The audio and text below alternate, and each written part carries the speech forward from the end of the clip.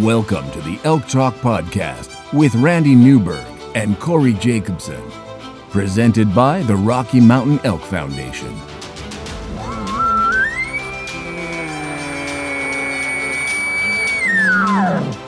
The goal is, what little you and I know about elk hunting, we share with people. I've got an elk building. It's like 120 yards away. What do I do? First off, the thought would never cross my mind when an elk's being 120 yards away to call anybody on a cell phone. All elk? All the time? Only elk? Only elk. Well, it's us having conversations, so we usually go down some rabbit holes, but If you hunt with Corey Jacobson, you will find the landscape is full of rabbit holes. We're just going to make this up as we go. and you look at it like, oh, that's a target-rich environment.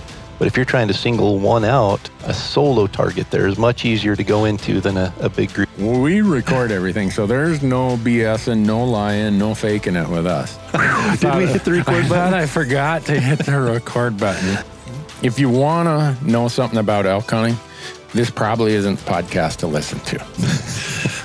Should we give them a list of all the other podcasts where they might learn something?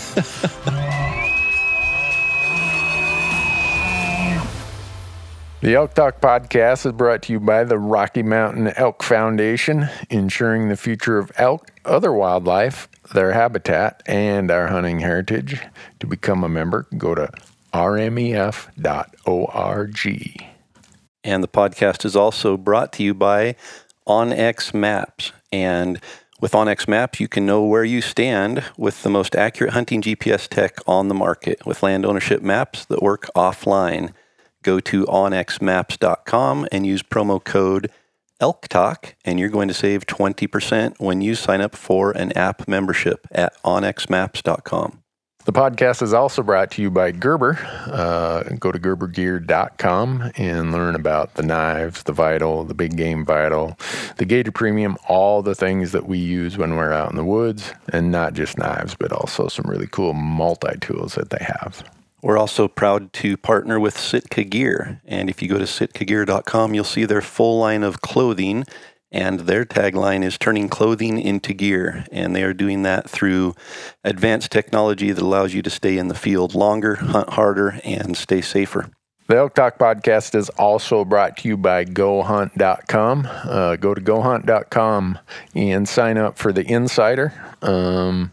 The Insider is changing how hunts and hunting information are found. No doubt about that. Use promo code ELKTALK, and when you sign up for the Insider, you're going to get $50 of store credit, mad money, in their gear shop. And we are also brought to you by Rocky Mountain Hunting Calls. And Rocky Mountain Hunting Calls is the original designer and inventor of the pallet plate diaphragm that's completely changed the way elk calls are made and used. And to find out more and to order your elk calls, go to RockyMountainHuntingCalls.com or BuglingBull.com and use promo code ELKTALK, and you're going to save 15% on all of your elk calls and elk call accessories. And with that, Corey, we are ready to get into it. Let's jump into it. So, Corey, last week when we were talking, I told you this story about my deer hunt that became a wolf hunt. Well, you didn't actually tell me the story. Really? You said you had a story about it. Oh, And you made me wait until now, so I haven't even heard the story. So I'm hearing it at the same time as everybody else. So on this podcast, do we want to just talk wolf hunting stories? Do we want to talk wolf hunting politics? Do we want to talk about Colorado having a ballot initiative about introducing wolves? What do we want to cover? Yes, and yes. Okay. Well, let's start out with something that hopefully is a little more inclined to put a smile on the face and not raise the blood pressure. Okay. That would be elk or wolf hunting stories, because I believe you have a story from last year, don't you? We've got all sorts of stories. A wolf hunting story? Yeah. All right. So I can start with mine. Okay. I went out the other day, and it was my birthday. My wife said, you've been filming for 12 years. Every day you go hunting, you have cameras with you. You should go by yourself, and that should be your treat for your birthday, is to go hunting without cameras. And I'm thinking, I like that idea. So I go down, buy a doe tag, and I got my buck tag. I'd already filled my elk tag earlier in the season. So go down to this spot that I always hunt, and it's all public except there's two little pieces of private land. One is a 160-acre piece where that guy, he lets me, and if you're hunting bears or wolves or anything his outfitter might not be hunting, he's like, yeah, knock yourself out. The neighbor has about 80 acres, and I don't know him. So anyhow, I'm walking across a corner of his property there, going from one section of public or across his little corner over to the next section of public. And I look over and I see this coyote. I'm like, that coyote has a really strange color to him. And I look through my binoculars. I'm thinking, man, it looks like a big coyote, but yeah, whatever. I'm here for deer. Well, then what in my mind is a coyote walks by a fence post. And now I have some relative perspective that its back is higher than the second strand of barbed wire. I'm like, oh my goodness, that's why that coyote looks so funny. The color is not a coyote color, and it's way too big to be a coyote. It turns out to be a wolf. It crosses right at the time I recognize that it's a wolf. It crosses from this property I have permission on to the neighbor where I don't have permission. So I'm thinking to myself, there you go, Randy. Every time we've wolf hunted and we've got a shot, I've always had a guest with me. So I've never, in all the time here in Montana, since we've been able to hunt them since 2013, I've never taken a shot at a wolf. I've always had guests. And I'm thinking to myself, there you go. That was your one chance and you screwed it up. Because the wolf just kept walking into the timber across this other guy's property. I shimmy over to my left, going south, and I get behind this little rock ledge. And I thought, well, what do you do now? I don't know, Randy. What are you gonna do? So how far away was the wolf when you saw it? When I first saw it, he's about 500 yards. Gotcha. And I couldn't, and it was actually walking away from me. I think it had seen me. So even to back up further, as I'm walking up the mountain, there's this buck doing his business with his doe right on the skyline. And I'm watching thinking, well, the rut definitely is on. And the doe just stands there. And when the guy's done with his business, he walks off, and the doe keeps looking down in this little draw where this wolf ends up being. And she let me, I mean, there's no doubt that doe saw me. She looked over at me a couple times, but she kept looking at where this wolf was. So it should have registered in my head that there's probably something over the hill there where this doe is at. But it didn't. So I was unprepared, let's put it that way. So I move over to my left, get behind this little rock pile, and I'm thinking, well, I don't know what to do other than lone wolves are usually looking for mates. December, January, we're starting to get into the mating season. Yeah, it's early, mid-November, and growing up in northern Minnesota where I did, we had wolves. They never were gone from that part of the country. And I used to go to the river down. I lived just on the hill above the river. I used to walk down to the river, and I'd howl across the river some days when I was just bored in the wintertime to see if I could get a wolf to respond. And occasionally they'd respond, and it got to be kind of a way to break the boredom in a town of 500 people. We knew we couldn't hunt them, and we'd occasionally catch them in our coyote and fox traps, but you had to release them, which is another story. But anyhow, I'm thinking back to my youthful days of howling for wolves. So I lay down, get everything ready, and I let out a howl. And I'm thinking to myself, Randy, that was a really, really bad howl. Why did you not bring your Rocky Mountain Hunting Calls wolf howler with you? Well, because you're deer hunting. The answer to that is because I did not. Yeah, I should have brought, a deer call, not a wolf call. But I kind of think about it. All right, Randy, that first one was really bad. Kind of like usually my first bugle of the season is something we don't want recorded. They get better from that point on. So I take a deep breath. I'm like, all right, I really got to make this one last a long time. Just drag it out and sound so lonely. So I do that. And I look and hear this wolf comes running out of the timber on the dead run, right? Exactly on a line towards me. And it shoots underneath the fence. So now it's on property where I have permission. And I get ready. I range in every little bush out there. And it went down in this little draw. And it comes up out at this little cluster of just stunted little fir trees with some rocks and grass by it. And I'd range those at depending on which tree it was, between 280 and 295. So I set my dial to 300 and I'm thinking, all right. And I get on I'm laying with my pack right down in front of me. It's an absolute, almost bench rest type situation. And I pull the trigger and I hear click. I got so excited I forgot to put a shell in the chamber. You talk about amateur hour. So fortunately, no one is there other than me. And with this habit I have of filming everything, all I could think to do is when I first set up there, I put my cell phone off to my right and click the video button because I thought, well, if nothing else, it'll be interesting to record my reaction when I screw this opportunity up. So a few adult words later, and I have a live round in the chamber. And when I come back to the scope, now the wolf is gone.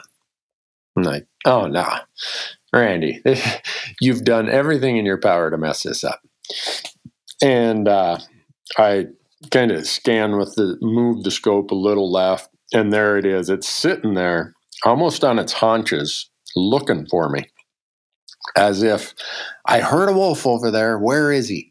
And fortunately for me, the time of day was just right after the sun had come up, and I was coming from the east. So the wolf is looking into the sun, trying to find me. And all I remember is when the crosshairs got on the chest of the wolf, instinct must have taken over because I don't even remember consciously pulling the trigger or anything. And when I look back after the recoil, I get right back on the scope and I just see this ball of fur laying there. I'm like, you got to be kidding me, right? This didn't happen. After the hundreds of days or miles or whatever measurement you want to use of me intentionally hunting for wolves, I'm going to shoot one as just an ancillary part of a deer hunt? No way. Without a camera there.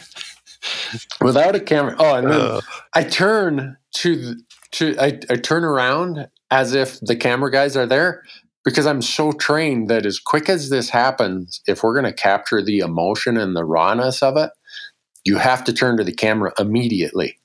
And I turn and there's nobody there. I'm like, oh man, I'm out here jabbering to myself, doing handstands and flips and cartwheels, and I don't have anyone to share it with. Yeah. So I looked at my cell phone and said something I'm sure pretty stupid. I haven't even looked at the video on it yet. But I walked up there, and there's this great big old female wolf. Beautiful, big, gray, silver colored wolf right there where I shot. I couldn't believe it. And I took her in Idaho. Do you have to check them in? You do. When you shoot one? Yeah, I think within 24 hours or something. Yeah, it's same thing here. Or maybe you have to report it by phone within 24 hours and you have to check it in within 48 or something. But yeah, there's mandatory reporting by phone and then mandatory check-in in person. Yeah. that's pretty similar to what we have here. And so instantly I'm taking pictures, doing all I can. The one event in your life that you want to capture, I don't have a camera guy there. I don't have anyone to take pictures. I didn't even bring a tripod.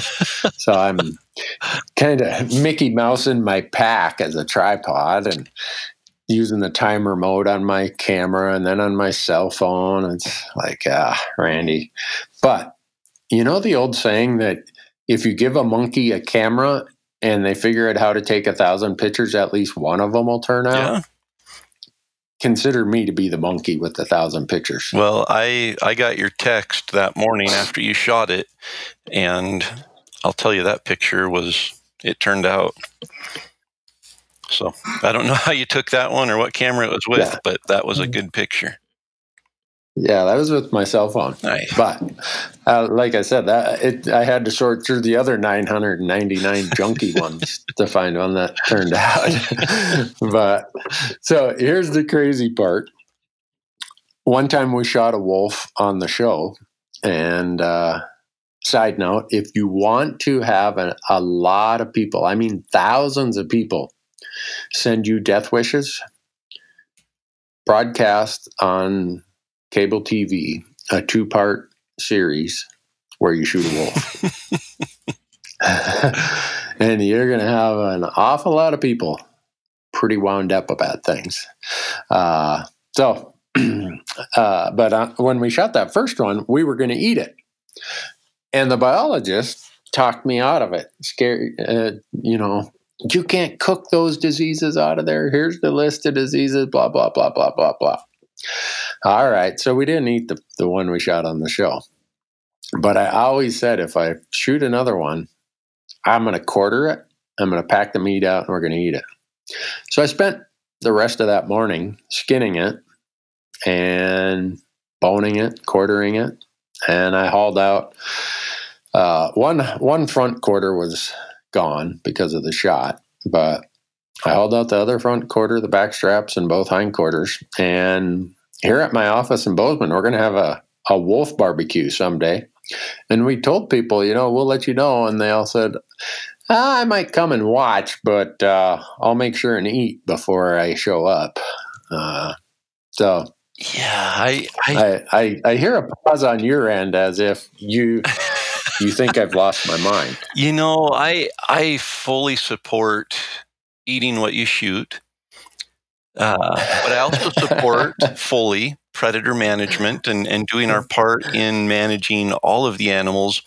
And somewhere in those two strong supports, there's a disconnect because I would never eat a wolf. I just, I think between, and I don't know, there's all it's hard because you have to wade through the opinions when it comes to wolves on both sides. There's the fanatics about kill them all, and don't get me wrong, I wish they had never shown back up here. I wish we could get rid of them, all of that, but we can't. The reality is we can't. So there's no point sitting there saying shoot, shovel, shut up, or kill all of them or poison them, because it makes us look unintelligent. Right. But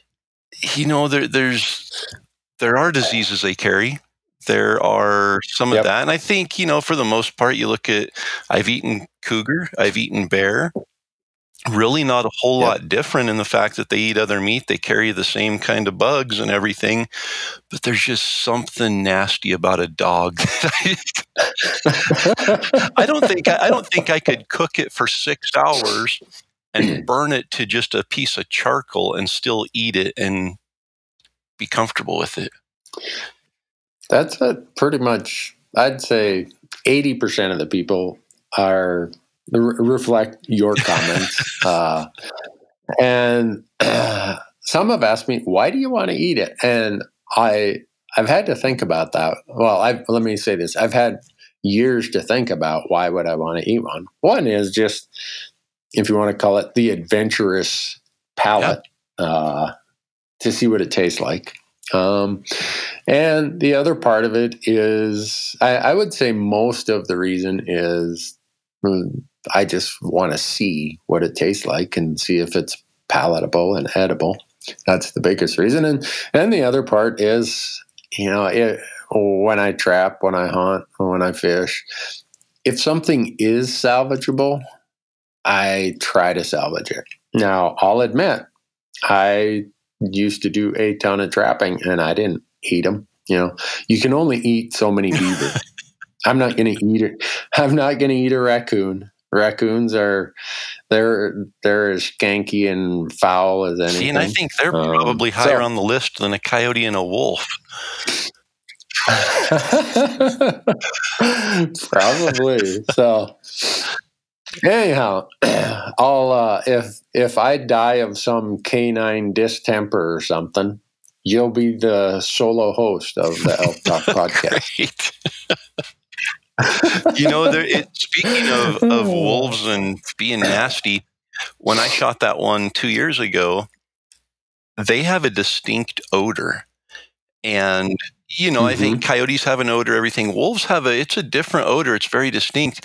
But I have actually smelled that odor out hunting elk in the fall before and just not connected what it was until I shot one. And there have been times now since that I smell wolf and realize that we're close to wolves, or there have been wolves there recently. Yeah, it is very distinct. And the one we shot on the show, my buddy Matt, he got the shot and he made a great shot. That was the most foul smelling animal I have ever walked up to in my life. It reeked so bad. And so I expected that when I walked up to this one I just shot. And it did not smell like that at all. There was no odor to it, really, to speak of. I was just going to say, you make that comment right on the heels of saying you're going to eat it. And I thought, you know what? I'm pretty sure most of the listeners are probably drawing that connection that Randy is not making the most intelligent decision right here. Well, that just goes as part of my standard operating procedure. They know that by now. The other part is, I mentioned I grew up in northern Minnesota and I did a lot of trapping. I was probably one of the most cash flush high schoolers you ever met because of my trapping escapades. And if you trap enough coyotes and fox in northern Minnesota, you're going to have some incidental catches of wolves. A lot of times they're such big and powerful animals. You take a little 1.5 coil spring that you're using for a red fox, and this wolf just puts his teeth down in there and he springs. He pulls the springs, and you'd walk up there and here'd be your trap just laying there in a bunch of pieces. But occasionally you'd get there before they did that, or you used a number 2 double coil and you'd retain them. You'd just catch them by the end of the toes and they wouldn't pull very hard. And you'd go get the game warden and they'd call the U.S. Fish and Wildlife Service or whoever and they'd release them. But none of those wolves back there did I ever remember the foul smell of some of the wolves I've smelled out here. And I don't know if that's just the time of year, if that's, okay, they eat on a white-tailed deer, they eat back there, they devour it right away and move on. Whereas out here, it takes them 2 or 3 days to eat an elk and it's pretty rank by the 3rd day. And that's why they're stinking so bad. But if you want to test the strength of your stomach, walk up to a wolf that has been eating a rancid old elk carcass. Yeah. I don't know. It's, the meat even smells. So I don't know what it is, but I know when I skinned mine, all right, the carcass itself didn't smell palatable. I was going to say it'll be, I'm sure there'll be video cameras rolling and I'm interested. You piqued my interest. Well, as much as we have wolves here in southwest Montana around Yellowstone Park and pretty much throughout the western, central and western half of the state, we are what I would say lightly populated compared to you folks in northern Idaho. Yeah, and You people are the epicenter of the wolf population. And I would say, that includes central Idaho probably as really the epicenter. And, they've spread north from here, south from Canada. But everything basically from, I would say, Interstate 84, which runs through Boise, everything north of there is heavily populated. And I think northern Idaho, the reason it's becoming, it's been heavily populated, but it's just so thick up there. It's really hard to hunt wolves outside of trapping them. And so I think that the wolves are able to flourish there. There's, it's easier for them to hunt elk in that thick stuff. It's harder for us to hunt wolves. And you get down here, anywhere from Boise up to about the Salmon River, it's a lot more open country. And it's a little easier to hunt wolves. You can get out in the winter and hear them and see them from 1,000 yards away and get shots at them a lot more readily. Up north, your shooting lanes are 12 to 40 yards, and unless you catch them out in a clear cut. So. Hunting them with buckshot. Exactly. Yeah. Well, you shot one 2 years ago. I shot one 2 years ago, and we we made it kind of a point to hunt them. And it really, up till that point, I'd been out with them. I'd hunted them a little bit here and there, just one day here, and then I'd go another day a month later, and never really focused efforts on it. And realized at that point, A, how incredibly intelligent they are. B, how incredibly difficult they are to hunt. Just as a matter of finding them and staying on them. They move so much in that time of the year, when there's snow on the ground, it makes travel difficult. And if you do find them, it's hard to keep up with them. They're just machines in that snow. And then the other thing that we learned was how devastating they are to bull elk in the winter. And that really fueled my desire to hunt them and to do more to manage wolves, because they are so hard to hunt and they are so hard on bull elk in the winter that I think it's our responsibility as stewards of the game to put in time managing. We shoot elk, and elk seasons are set in a way that hopefully sustains that elk population. And that's the whole reason for hunting. Hunting is management. And like it or not, nature it's not able to manage itself anymore because we've encroached on nature. We've interfered with it. And to say, hey, let's go back to letting nature manage nature, it's not a viable way to manage populations of game anymore. So we hunt elk to keep things in check. And now you throw this apex predator right into the mix, and it throws things so far out of balance that it really can't recover, because elk don't have the same habitat they had before. They don't have the same winter grounds they had before. They don't have the same travel corridors, all these things. And now you throw a predator in the middle of it that can just absolutely annihilate them at will. And we've got a problem on our hands. And so there is a threat. I'm not going to go out and say our elk hunting seasons are going to be turned off completely because of the wolves, but I think there's a lot of factors there at play that can definitely threaten our elk hunting seasons. And once that goes, we're already seeing limited numbers of elk in certain areas. And I'll use the Lolo up in north central Idaho. The Lolo drainage was just ripe for a disaster. And I think it was the winter of 96 that was really hard up there. Well, wolves were reintroduced in 1995. And then we have this winter hit that took out, and I don't remember percentages or numbers, but I will say it was devastating to the elk herds up there that winter. At about the same time, they have an overpopulation of bear. About that time is when they started allowing you to shoot 2 bears up there because the bears were out of control.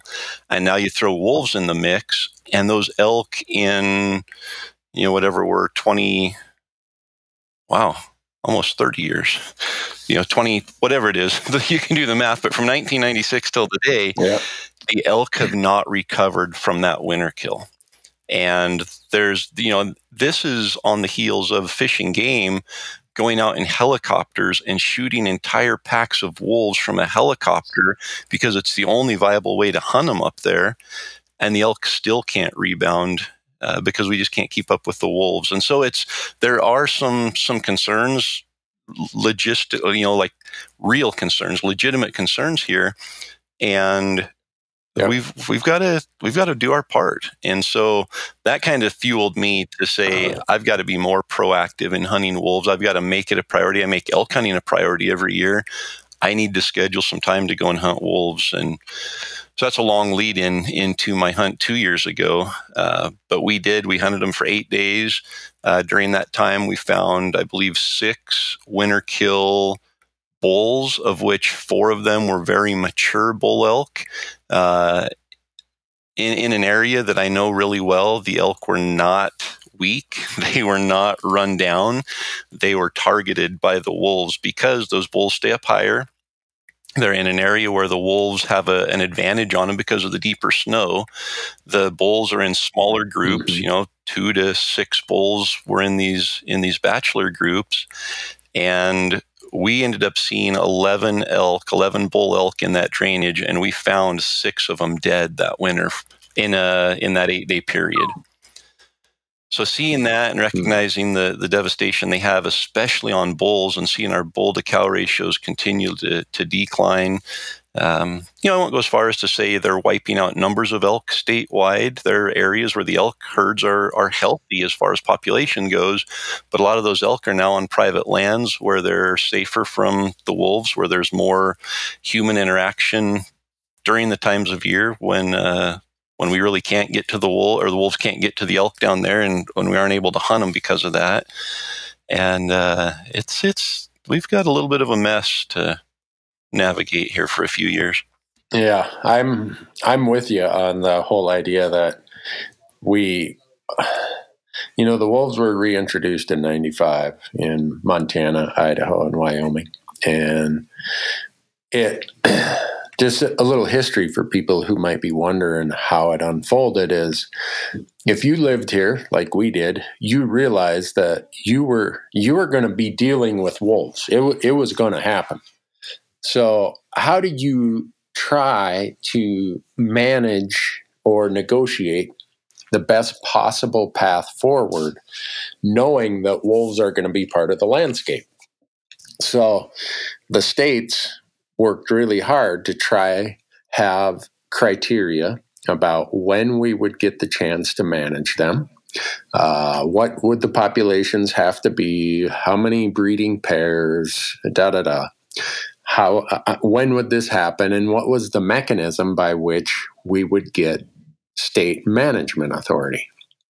So it was, as imperfect as that solution is, it really was the only option we had, was to negotiate and try to get the best deal possible.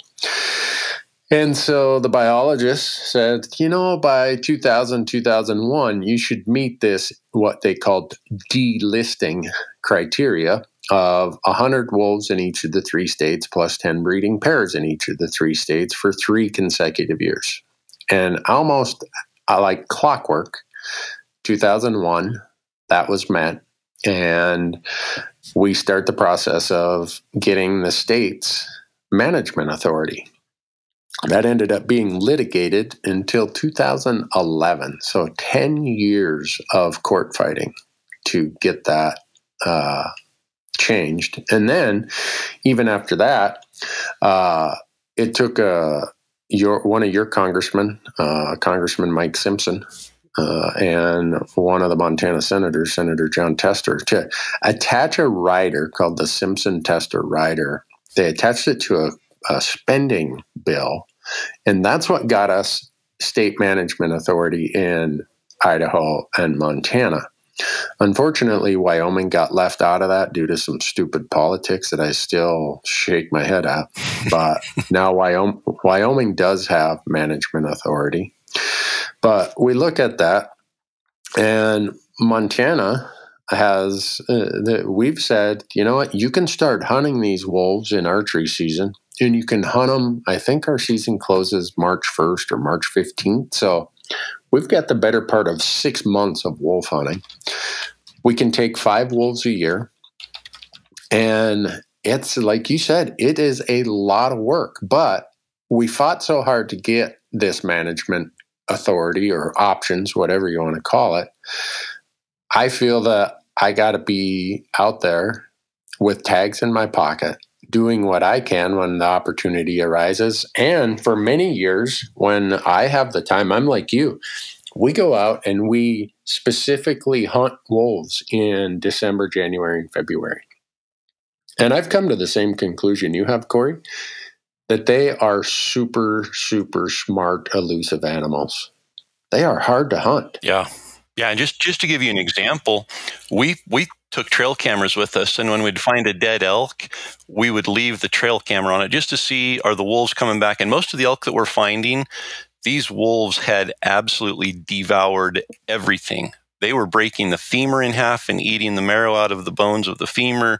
I mean, there was a pile of hair there and a couple big chunks of bones that hadn't been mashed down into nothing. And so I thought, if it was a fresh elk, I think we could probably safely assume they're going to come back and keep eating the meat. But I just wanted to see, do they come back? Do they come back and chew on the hide? And almost without any exception, every trail camera we placed on these dead elk, the wolves would come back to it. Oh, really? And in three of the cases, we saw the wolves on day one. So there was a pack of 8 of them. We saw them on day one at about a mile away. We thought we were going to strap on snowshoes and go catch up to them. And 3 hours later, we weren't even a half mile from where we had initially seen them, and realized that was not an effective method for hunting. But we didn't see the wolves again until day 8 when I shot the wolf. We caught back up to him. But in 3 of those cases, I put a trail camera on the elk carcass, and within 2 hours, 3 times, the wolves were on the trail camera. So it's almost like they were following us. And every time we stopped at a kill and checked it out and left, the wolves came to see what we were up to. And, they were right there. They were somewhere close by. We couldn't see them. We howled. We never did hear them howl in those 8 days until I shot mine, and they started howling, trying to regroup there. But yeah, we were on fresh tracks every day and could not catch up to them. We never saw them, never heard them howl. The day I shot mine, we found a dead elk. It was out in a meadow. We sat up on a ridge and had a nice little perch there and just thought, they've been coming back to all these other trail cameras. I think, they might come back to this one. There wasn't hardly anything left to eat on it, but we thought it was worth a try. We sat there from daylight until I think I shot it at about 11 o'clock. And when we went down and followed the tracks, they had been bedded 200 yards below us on the hillside all morning. Oh, man. And when they finally went across the meadow, I'm fairly certain our wind had switched, and they smelled us, and they got up and just were sneaking across the meadow. They weren't going to the elk carcass. They were actually about 200 yards from it, going from left to right instead of going out to where the elk carcass was. And I really think they had just smelled us and got up and were moving out across the meadow to go someplace else and get away from us. And we just happened, I got up to stretch and warm my feet up and looked down, and there's a wolf standing down at the bottom of the hill. And a funny story about videoing, we had literally 5 video cameras with us. We didn't have a dedicated camera guy, but Tyler Crockett and I both had big full video cameras. I had a GoPro. We had another small one. We had all these cameras set up from our little perch to video everything. And after I shot mine, the wolf dropped. I went back to the camera. None of the 5 cameras were on. Yeah, and I had reached over and turned on both of mine. Tyler had reached up and turned on his. He had a memory card error. Mine, I must have hit the record button twice, and on the other one, it wasn't powered on quick enough. I'd powered it on and immediately hit record, and the record didn't catch. So we had 8 days worth of wolf hunting footage, had 5 video cameras there with us, and we didn't get the kill on video. So. Oh, man. Well, I shouldn't laugh at that. The part that just strikes me is just how, as you're explaining that, how many days and how many miles you put on before you had an encounter. And that's been the same for us, which is why if somebody is out specifically hunting wolves and they're filling multiple tags each year, they have my respect to the highest degree. They are putting in effort. They've got major skill, major determination. And I would encourage anyone who wants a challenge, come to Montana, Idaho, or Wyoming and decide you're going to go and specifically hunt wolves and go do it in the mountains. You're gonna maybe, I mean, occasionally you luck out. Like where we hunt them, there's a bunch of wintering areas on private ground and some state wildlife areas, and those wolves, I would say, make a 30 to 40 mile loop over the course of about 5 days. And so you're hoping that in the days that you are there, they come through in the daylight, or they're bedded, or they're hanging out there during hunting hours.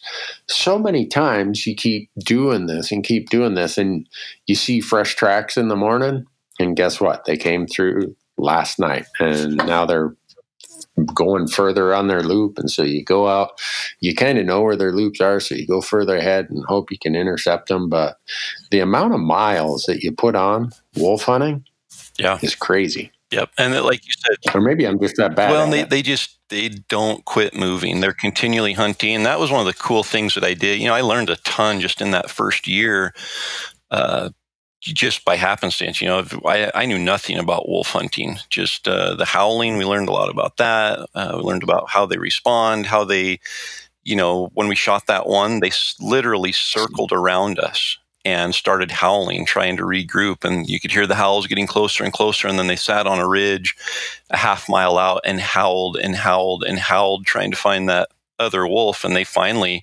realized, hey, it's not coming. And they turned and howled their way up out of the canyon.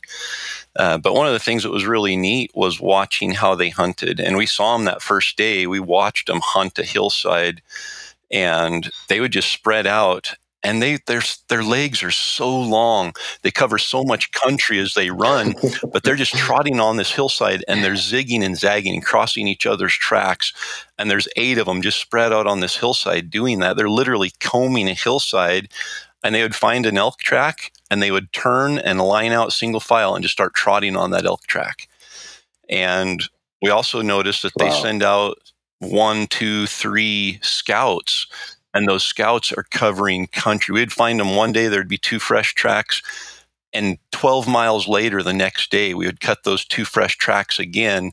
And we just kept doing that and realized these 2 animals are just covering every single drainage and canyon in this entire area looking for fresh elk tracks. And then they find the fresh elk tracks, they go back and howl, and the rest of the pack comes, and the pack gets on them, and they start hunting them until they kill one. And, so a lot of times, like this fall, I found 1 or 2 tracks and realized this is the scout, out looking for food. And it's pretty interesting to start realizing how they behave. And it actually helped us last year. We got in on wolves several times last year, and a lot of it was just covering country, trying to find those tracks. And we just follow those tracks till they get into the pack. And sometimes you're lucky and you're into the pack immediately, but I would hate to try to focus on hunting those scouts because they're covering so much country every day. I think the pack, has got a little bit more of a home territory, and it doesn't roam as much until they find elk, but it's pretty amazing. Yeah, it's impressive. And, some people absolutely hate wolves. Some people love them and think that they're the next salvation of planet Earth. And, for me, having spent years now hunting them, and I don't know how many miles and days, and having modest success, I think about how in a lot of respects, the wolves are just, they're a wolf. They're, to hate them or to love them or to treat them and think of them as some sort of Satan or savior, I can't relate to that. They've certainly earned my respect as a hunter. And I think, like, when I walked up to this one I shot just recently, you walk up there and you look at how big these teeth are, and you're looking to see. I always look at the teeth of everything just to get get a feel for the age and all that. But I think what I want to run over there and try to tackle a big old bull elk with nothing but my teeth. No. That doesn't sound like a real high risk reward proposition, but that's it's either that or starve to death for them, or a deer or whatever they find. There's a group of wolves in Montana. Did I ever tell you the story about when I watched the wolves catch the antelope? Oh, so in the Madison Valley, south of Ennis, there's a lot of antelope that winter there. And we're down there wolf hunting, and unfortunately, the guest hunter I had that day, who shall remain nameless, shot right over the back of a wolf. No, it was the day before. And then we're sitting there and we watched these 3 wolves come out of this irrigation ditch. And I hadn't seen them, but I was watching this group of antelope, and all of a sudden antelope usually feed in a dispersed manner. Well, all of a sudden they all huddled up in a group, and there's probably 60 or 70 of them in this herd. And one of the wolves comes out of the irrigation ditch and starts trotting along behind them. The other 2 wolves just lay down. I'm sure I'm giving human characteristics here that are not deserved, but it almost was like, hey, Joe, it's your turn to go catch dinner. We'll be here when you get done. And in this part of Montana, just about every section, every square mile has a perimeter fence around it. And so this wolf is just trotting along behind these antelope, and they're doing this big circle around this 1 square mile pasture. And I don't have permission to hunt there. Otherwise, I'd have been over there doing my best to help out. But we watched that. And after about the second lap around this big pasture, the antelope had this response of, you know what, we're tired of this. Let's get under this fence. And antelope don't run up to a fence and spread across and all find their own little path to go under. They bunch up and they go single file, one after another. And as quick as those antelope got up to the fence and got all bunched up, that wolf put the burners on and he went flying into that herd of antelope, and he had one of them so fast. It was ridiculous. And he drug it out of the herd, and the rest of them just did their single file thing. And the other 2 wolves that had been laying there trot over there as if to say, hey, Joe, you're getting pretty good at this. We might give you a passing grade today. And I'd often wondered, or I'd blame the coyotes for all the antelope carcasses I would see down there. My mind now thinks that some of those are wolf kills. I could not believe how it, and maybe I'm giving them too much credit, but it was almost as if these wolves had figured out that if you can get an antelope in a pasture and just get them on the run, sooner or later they'll tire of running, and when they bunch up by the fence, that's your opportunity. Because this guy looked like he'd done that before. And he had that antelope so quick. It was just amazing. Yeah. And again, no video cameras. That would have been an amazing piece of footage to capture, even though I was watching it from probably 2 miles away or through my spotting scope. Yeah, probably 2 miles away. But so I watch them and I think about how impressive they are as a hunter, how lethal they are as a hunter. And I have a hard time hating them because, they're a wolf. We're the ones who put them here. We're the ones who have created the political landscape where they get treated as a deity almost in some cases, and then villainized in others, and they're just doing what they do. It's I don't think they said, "Oh, could you guys come and release us here and put us in the political crosshairs?" I doubt that the wolves had to say one way or the other at that. But so for me, I take those instances and I will tell people, I understand your frustration. I'm there with you. I was ridiculously frustrated, so frustrated in that 10 years of litigation. But I try to encourage people that the best way to channel that is to do what you mentioned earlier. Go buy your wolf tags. Make sure you have your wolf tags with you when you're out elk hunting or deer hunting. And even after those seasons are closed, spend some time out in the woods. Or, if you know somebody who traps, do something to help them, so that these trappers are in Montana anyhow. 2 out of every 3 wolves that we take are taken by trappers. I don't know how it is in Idaho, but I don't know the stats, but yeah, I know it's definitely the most efficient and effective way. And that's something we learn. We spend 8 days running all over to get one opportunity at a wolf. And there's some trappers that know what they're doing, and they're very effective. And I think in Idaho, and again, I've never gotten to the point where I needed to know exactly how many wolves I can shoot in a year. I'm still working on getting 1 a year right now, but you can buy, I believe, 5 wolf hunting tags, and you can buy 5 wolf trapping tags. So you can have a total of 10 wolf tags. Wow. And I believe, and again, I'm saying this, so check into it before you actually go and do it. But I believe if you are hunting in an area where there's a hunting season open at the same time as a trapping season, you can use a trapping tag to shoot a wolf, or you can use a hunting tag to trap a wolf. So you can mix and mingle there, and you could potentially shoot or trap 10 wolves with those 10 tags. Yeah, and I was doing some research. I think there's even a couple of your units up there in North Central, where there's even some special management stuff to encourage taking even more wolves for the guys who are, or gals who are really good at it. That for some reason I thought that there's a couple units that you could get even more than 10, but I suspect the number of people who get 10 wolves in a year, you and I could count on one hand. And most of them are trapping. I would say all of them are trapping, shooting that many. Yeah. But yeah, and there's, like you said, it's like any conservation topic.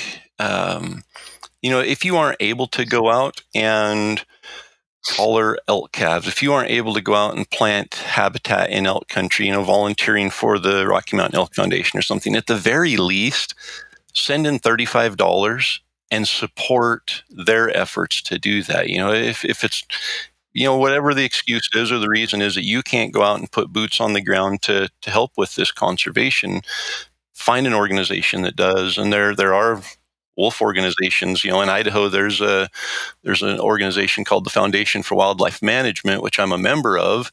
And the great thing about them is they actually reimburse wolf hunters for expenses incurred while wolf hunting if they fill a wolf tag. And it's up to, I think, $1,000 or maybe even more that they pay out. And just through their organization, I think it's almost 600 wolves, and they've paid out like almost $400,000 to hunters to reimburse them for the costs they incur while hunting wolves. And so, gas receipts, things like that. And so, they're putting efforts back in to encourage people to go out and do that. And in Idaho, I think a wolf tag is the least expensive tag you can purchase. As a non-resident, it's $31. As a resident, it's like $11 or $13, something like that. So you had mentioned if you're hunting elk or deer or anything else during a time of year when the seasons are open, have a wolf tag in your pocket, because I think incidental is probably a higher method of kill than actually going out and focusing on it. And so you just never know when you're going to see one, and it would be it'd be kind of a shame to have no wolf tag in your pocket and have that wolf there at 200 yards looking at you. No. Oh man, that would be, yeah. In Montana, we have a salvage law that says if you find a car killed or a vehicle collision, moose, deer, elk, antelope, you call this number and go online, whatever, and you can keep it. Last year, we're driving to Utah. We leave Bozeman about 5 a.m. We get south of Ennis, and there is this humongous big male, white, just snow white wolf on the shoulder of the road. And he'd just been run over. He still didn't even have rigor mortis or anything. And I stop. I'm thinking, all right, I'm glad we got this salvage law in Montana. Come to find out, it doesn't apply to wolves. So we call Game and Fish and say, hey, what do you want us to do with this thing? They said, give us the coordinates. So we did, and we hid it in the brush over there on the side, off the side of the road. But I think we need that salvage law. Yeah, that's all we need is you going out and getting salvaged wolves to eat off the side of the road.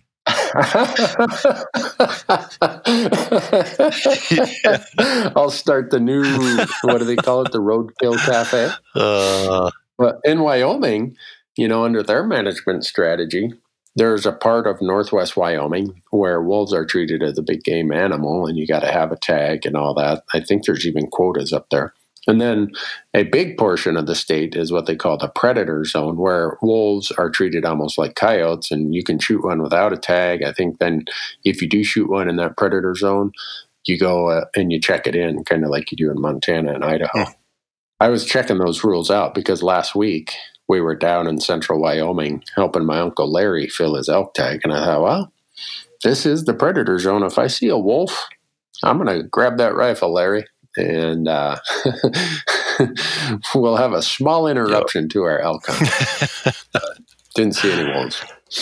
So one of the things you mentioned earlier, Corey, and this kind of gets me to the whole Colorado debacle about to happen here, is it looks like Colorado has received enough signatures that the wolf reintroduction ballot initiative will be on the ballot next year in 2020 on election day. And I don't know if anybody who listens to this podcast is a favor of what we call ballot box biology. I would prefer to let the professionals do the wildlife management. But you talked about how it's not like it was 500 years ago, and how elk have, if you look at their historic range versus the range they occupy today, for a large part of them, they are on the marginal bounds of their historical habitat because human society development, we've developed most of the valleys, most of the foothills, the country where they used to winter. We've disrupted migration corridors with reservoirs and highways and trains and cities and other stuff. So this idea that somehow there's this big happy family out there of elk and wolves that, we're all going to get along and everything's going to be in balance, until 330 million Americans pack up and leave this country, head back to wherever their ancestors came from, and restore the landscape to its original place. The idea that we have some, the balance of Mother Nature, that's a complete crock. It's not going to happen as long as we have disrupted landscapes like we do today. Which means you can't have one piece of the equation, an apex predator out there, not being managed. And we look at, because of the dynamics of how Washington and Oregon, they have the I-5 corridor there, I think it is, where those folks, they don't have to live with wolves like the folks in Eastern Washington or Eastern Oregon. And the likelihood of those people agreeing to any type of wolf management plan like Montana and Idaho and Wyoming have is very slim.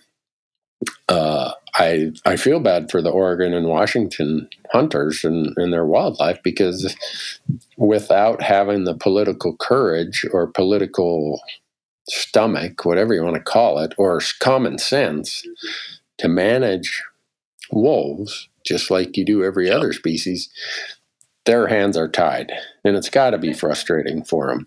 And I look at, if this passes in Colorado, and given the spectrum of how urban Colorado has become, I think a lot of people feel there's a very high likelihood, now that it's on the ballot, it will pass.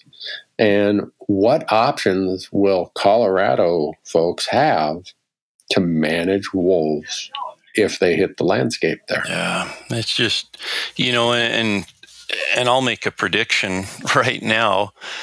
If it passes in Colorado, you will see limited opportunity for non-resident elk hunters in the state of Colorado within 3 to 5 years.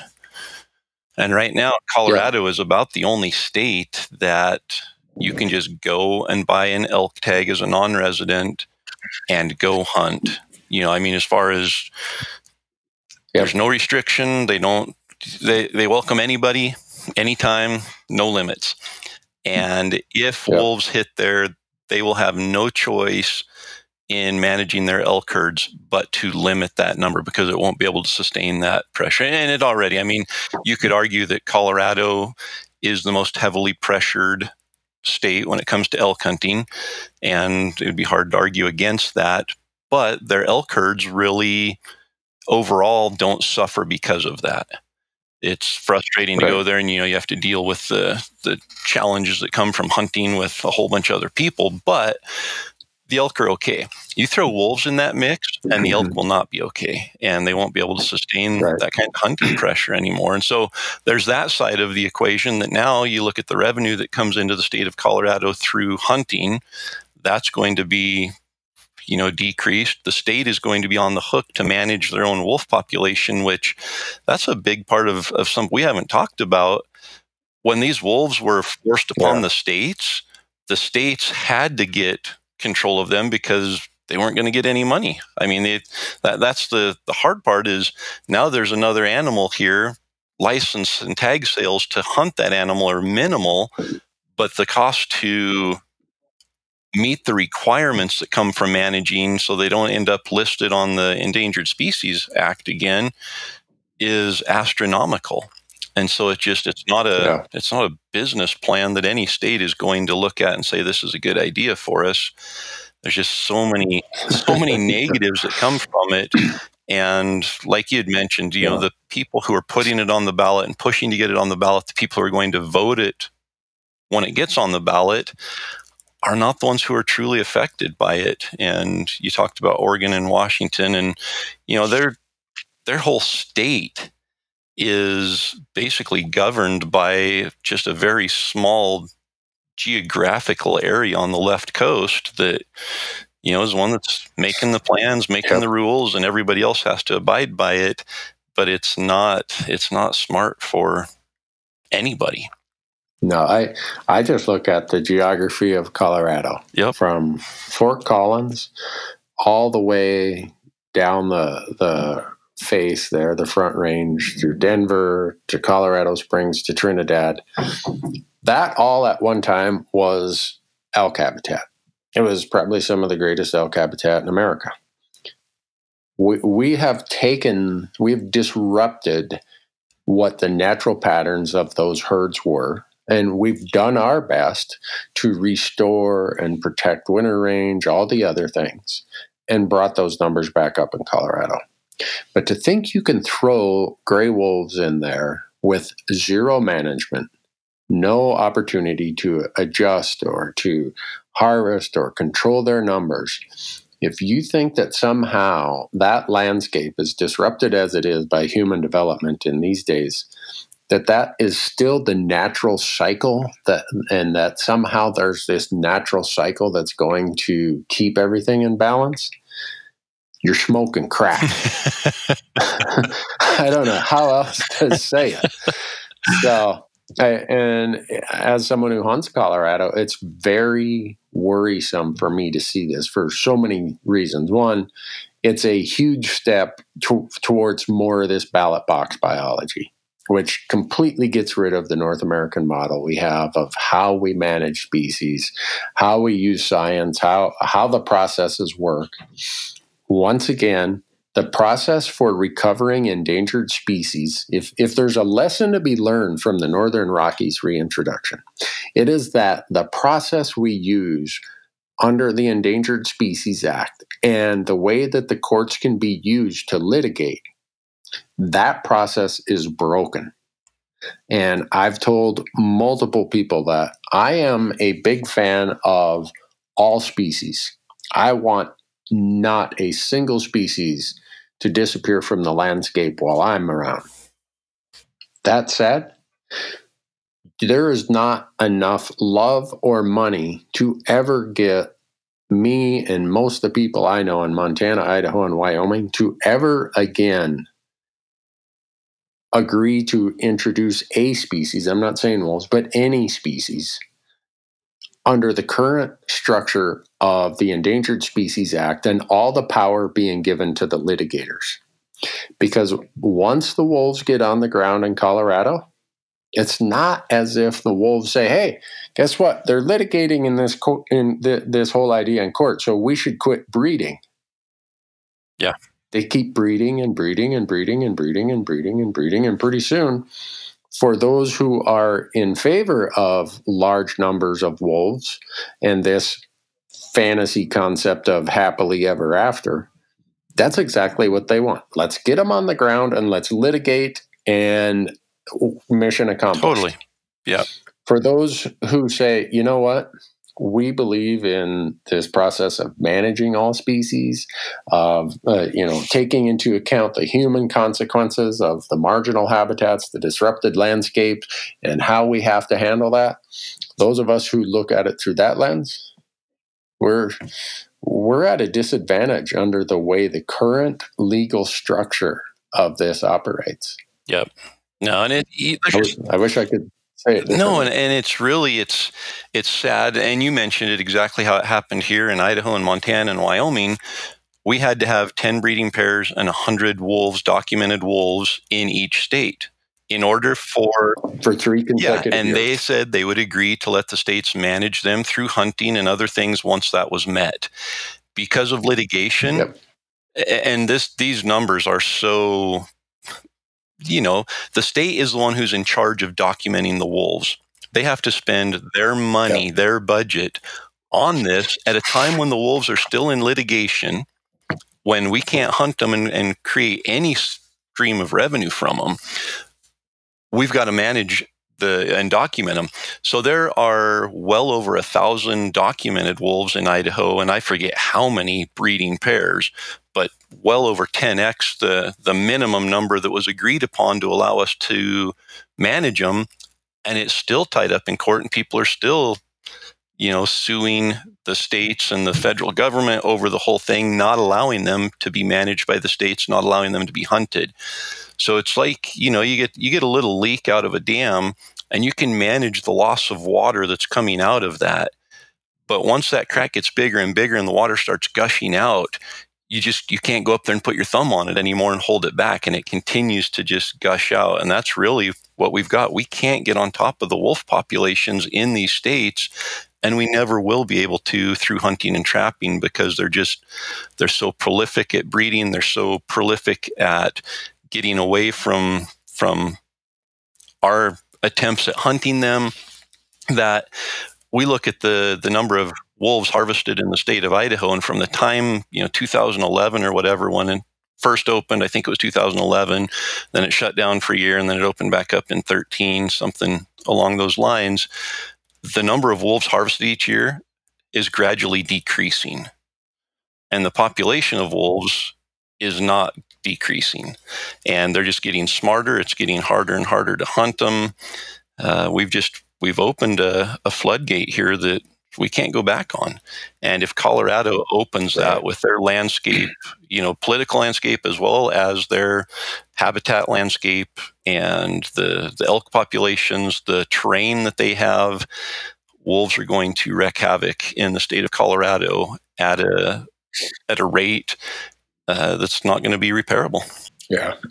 Yeah, it is just not a good outcome for Colorado or for elk and deer in Colorado.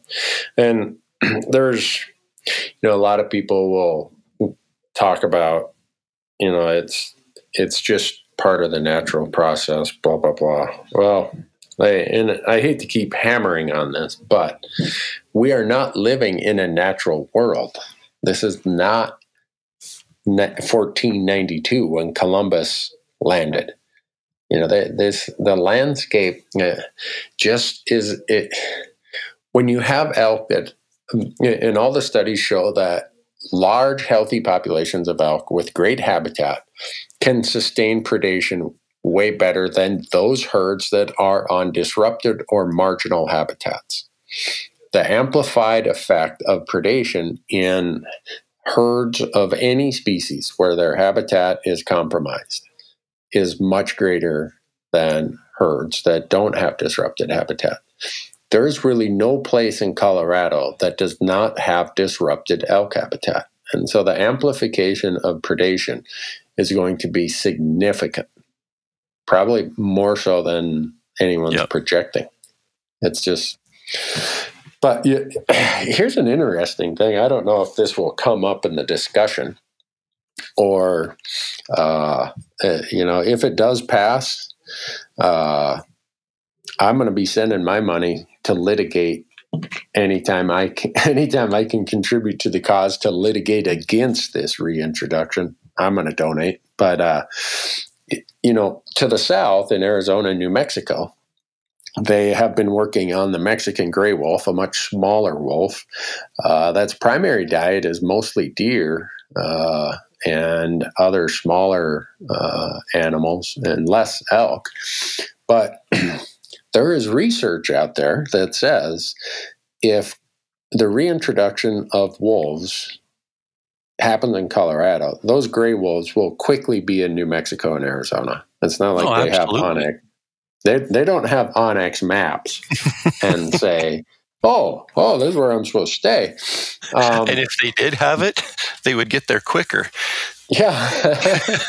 But so you think about the consequence that has for deer and elk in Arizona and New Mexico. But how strange would it be if one of the litigation tools was the models that show if gray wolves get introduced in Colorado and they move to this area where they're trying to do the Mexican wolf recovery, the models and I talked to the biologists and the scientists, they say, there's this concept called genetic swamping, where the largest animals come and genetically, in a short number of generations, which in the wolf world, a generation is about 3 years, the larger species will genetically take over the less dominant species. So how funny would it be if the proponents in favor of wolf reintroduction in Colorado had to somehow hold off because they got sued over the consequences this ballot box idea in Colorado would have on this natural process in Arizona and New Mexico. Yeah. I don't know if that would hold up, but if somebody has a chunk of money and wants to litigate that idea, I'm in on. I don't know what the attorneys will cost, but I'll buy a couple hours of their time. Well, and you just look at the effect that wolves have had on coyotes. Wolves do not tolerate another dog in their territory. No. And I mean, they kill pets, they kill hounds, they kill coyotes. They will not tolerate another dog in their territory. These wolves in Colorado make it down into Arizona and New Mexico. It's not like they're going to commingle with these Mexican gray wolves. They're going to kill them, and they will kill them to extinction. And, it's not to mention the fact it'll be interesting to see how that plays out. I'm thankful that the Rocky Mountain Elk Foundation is there. To the extent you can mobilize your volunteers, they've been doing that in Colorado. The hard part is the nonprofit groups. You can only engage in politics to a certain degree by function of the tax law. So I'm trying to figure out what is the solution and how do you fight something when you know that your opinion is probably in the minority. You know that you're going to have to bear most of the cost and most of the consequences of the outcome. So, it's kind of like spending the other guy's money. People, they're more than happy to spend the other guy's money. They're reintroducing these wolves doesn't bother me. It doesn't affect me. I'm struggling with how do you combat that? Yeah. I don't know, but hopefully waking or bringing this topic to the surface here in our discussion of wolves gets hunters, whether you're a resident or a non-resident, thinking about it, thinking about what it will do to elk hunting in Colorado, but also elk hunting in Arizona and New Mexico and Utah and other surrounding states. And just, it furthers us down this path that we're going to manage wildlife at the ballot box. And that is a path that is terminal in the long run. Yep. Yeah, it's just, and one of the things that people a lot of times will ask me, whether, even some within our own ranks, mostly people who don't understand the wolf issue, from out of state or not closely connected to it, they'll say, why do hunters get so worked up about a wolf killing an elk, but it's okay for hunters to go out and do it? And my argument always comes down to, we as hunters get worked up when somebody goes out and poaches an elk, because they're not managed, they're not regulated. And wolves are the same. They don't care about tomorrow. They don't think about, okay, there's 10 elk out here in the field. I've got to eat for the next 10 weeks. I need to conserve these elk and make sure I've got, one a week. They're going to go out there and kill all 10 of them if they can. And they don't think about tomorrow. They aren't regulated. They aren't managed on how many elk they can kill. And it's obvious in the landscapes where they're thick, the elk population's hurt. And that's really the difference is, like you said, we aren't here to make wolves out to be the absolute end-all villain, but they aren't managed. And we are concerned about managing elk. We are concerned about conserving elk. We are concerned about whether or not there are going to be elk here in 5 years, in 10 years, in 100 years, and wolves are not. And if we don't take that management into our hands the way that it's been, and we don't have that control over it, we don't have control over the outcome of elk populations and conservation moving forward. And that's the scary part of it. And so we have to have very strict control on wolves. And that control starts with, right now in Colorado, if they're introduced, we've lost control. We've given up that control. We've given up management. We've given up a portion of our hand in conservation long-term for elk and deer. And that's scary because we know where it can lead to.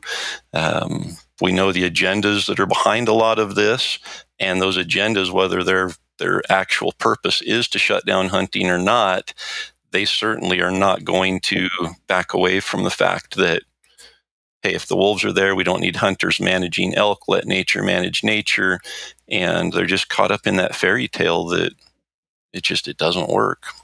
Yeah. Dang, I hate to create such a depressing picture here, but it's the reality that, and you living in Idaho, me living in Montana, we've lived it. For me, it is, as Yogi Berra would say, deja vu all over again. Yeah. And it would be different if the process could be trusted. But technically, Canis lupus, the gray wolf, is a canine. I tell people he's really a bovine. The wolf is a bovine, a cash cow. That's really what the wolf represents to a lot of these groups. They are a money-raising machine, and it gives them lots of money and a lot of political pull. And that's really the leverage or what the wolf represents to some of those organizations that are promoting this. I hate to see it going down this path because it's in our rearview mirror. We can see where this is going. We've read that story before. We've lived it, and so part of my job that I've tasked myself with is to figure out how can a guy like me in Montana help this cause in Colorado. I haven't come to the solution yet, but I don't want to just get on Facebook and rant and rave about it. I want to figure out, how do you inform people? How do you engage people? How do you tell them, look, I'm here to share my experience and how hard it was to get control, state management control. And even when you get state management control, here's how difficult it is to actually manage this species. And if I remember right, I think Colorado banned trapping on public lands. I don't think you can trap on public land in Colorado. Wow. So they got rid of their spring bear hunt. So bears are big predators of deer and elk calves and deer fawn. If you are not allowed to trap them, how are you going to manage these wolves once they hit the landscape in Colorado? Yep. I'm struggling to figure that out. I don't think there is an answer. Yeah. So, is that what we set out to do in this podcast? I'm sorry if I led us down a path that seems like some point of no return. I tell you, I was sure enjoying the conversation a lot more when you were talking about seeing a wolf at 280 yards and shooting it and seeing a ball of fur laying there, and talking about you barbecuing it into a chunk of charcoal and eating it to see if it's palatable. I think the rest of the discussion's been somewhat depressing, and that's the hard part, is we just feel like our hands are tied and there's not anything we can do. All these nonprofit organizations that are putting money behind it, getting it on ballots and everything, all it's doing is making them richer, an emotional response that they can send out to their members and dig into their pockets. And they're sitting there getting their way, and they know the path to be able to get their way. For us, it's almost a helpless feeling that we don't know what to do to fight it. So I would say, if you're in Colorado, or if you hunt Colorado, I'd be getting involved any way you can. Yes. I know there are some counties, it seems like, in Colorado that have passed resolutions that basically would oppose the wolf reintroduction in those counties. And so find out in your county, send letters. Yeah. I mean, this is a political issue. And so you've got to get political about it. It's getting on Facebook and saying, shoot, shovel, shut up, doesn't work. We've seen that play out in Idaho and Montana and Wyoming. And, Wyoming kind of took the cowboy stance on it and said, this is our state, we'll do it how we want. And it kind of backfired for a while there. We've got to get in the game. That's the only way to play the game, is get in the game. And so get involved. Yeah. And as much as I think, as a general rule, the hunting community is not real big on politics, not real big on litigation, I don't know what options are going to remain other than us upping our game and saying, you know what, let's hold our nose and play the same game they've played. And as much as it's against our inherent nature, I think to get an outcome in Colorado that is better for wildlife, elk and deer, it's going to require engaging in those same strategies. Grab their playbook and learn from it. Maybe I'm wrong, but yeah. There you go, man. Well, the good news is it's getting me all fired up to go hunt wolves now. So I'll return and report here. But we got a skiff of snow last night, and that's what we've kind of been waiting for. So it's, with a skiff of snow, you can find fresh tracks. I hope you go through it. That might be my Thanksgiving weekend plans. Oh, cool! I hope you do it. I've got 4 tags left. I've got 2 for this year. I didn't buy any more, just because I figured 2 will be a tall order to fill here. So we'll start there. Well, if anyone is in a state where you can manage wolves by hunting and trapping, I hope you go out and do it. I understand your frustration, but like you said earlier, ranting and raving and carrying on down at the bar or on Facebook isn't helping manage wolves. So the more we do towards that effort, hopefully the more we get done, as hard of a task as it is. So what else we got? I think as you've been talking, I've been sitting here looking at all these different articles and everything on Colorado wolves, and It's just sad. I mean, they ask people, what's the negative side? And the negative side is listed out. And it's pretty clear. There's a lot of negatives that would come from having wolves in the state. The positive, the positive comments that are being made are, well, bringing wolves back will have the same effect it did in Yellowstone, where it revived the ecosystem. That's right. Why we're doing it?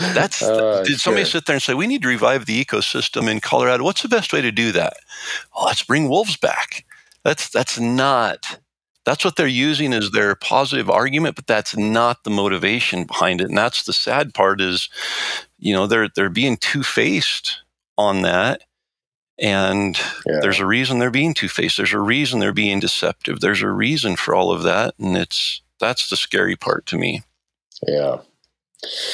Well, on a brighter note, I'd like to leave the audience with a little elk hunting story. Excellent.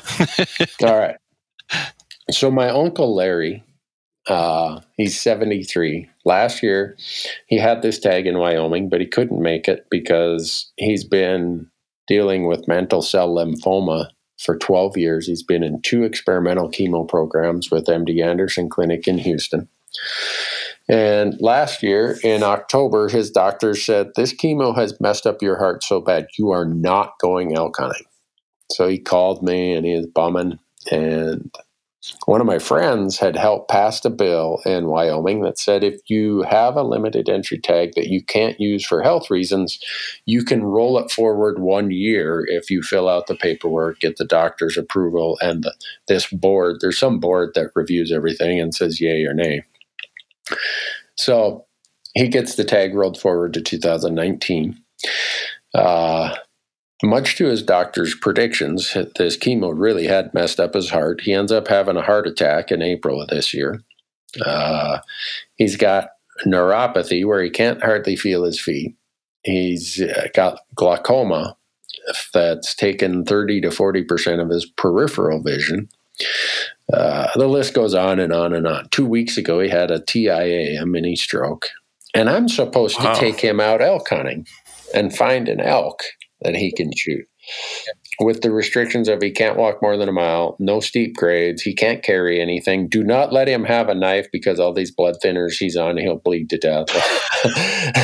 And he's such a great guy. His personality, as I talked to him on the phone the day before he's getting ready to leave, he said, yeah, I'm in my prime now. Those elk are in big trouble. He's such a optimistic, every day's a good day kind of guy. So we find this group of elk that we think we can get them to. There's 12 elk, 12 bulls in one group. There's one really nice bull. I mean, like really nice. And on this ridge that we're going to sneak across, when we peek over, there's 8 of them to the right and 4 of them to the left. But I look at them as though, okay, it's one group of 12 elk. And I tell Larry, now, when you peek over that rock, second one from the left. So he's got a 35-mile-an-hour wind blowing in his face. Peeks over the rock. Elk are out there at 270-some yards. He sees the group of 8 straight out in front because with his glaucoma, he's lost his peripheral vision. He can't see the 4 off to the left that have the really big bull in it. Well, Larry made one hell of a shot. I mean, he dropped that thing like it got hit by lightning. But unfortunately, it was the bull that was second from the left of the group of 8 that were the ones over more to the right, not the one second to the left of the whole group. And all of us were looking through our binoculars at the bull we knew we wanted him to shoot. And at the shot, that bull starts walking off, and I put another round in, shoot him. He's like, what do you mean? He fell. I said, no, he didn't. He's right there. He's walking away. Well, I look up over to the right, and there's a nice 5-point bull laying there deader than disco. And, better than disco. I've heard a lot of your one-liners. I have not heard deader than disco. No. Oh, really? Oh, yeah. Disco's dead.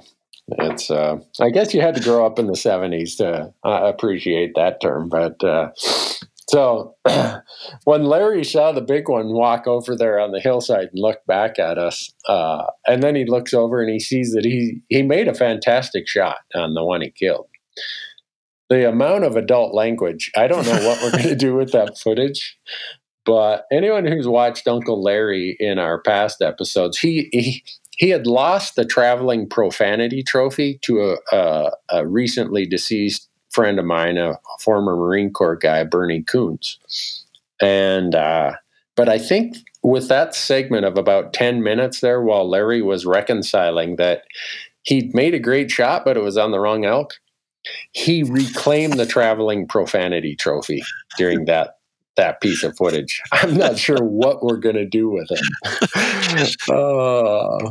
But when it was all said and done, he was pretty excited because with all the health issues he's had and being 73 years old, and if you can imagine hunting elk in the mountains and not being able to feel your feet and having to look down to see where you're placed in every footstep, that puts you at a serious disadvantage.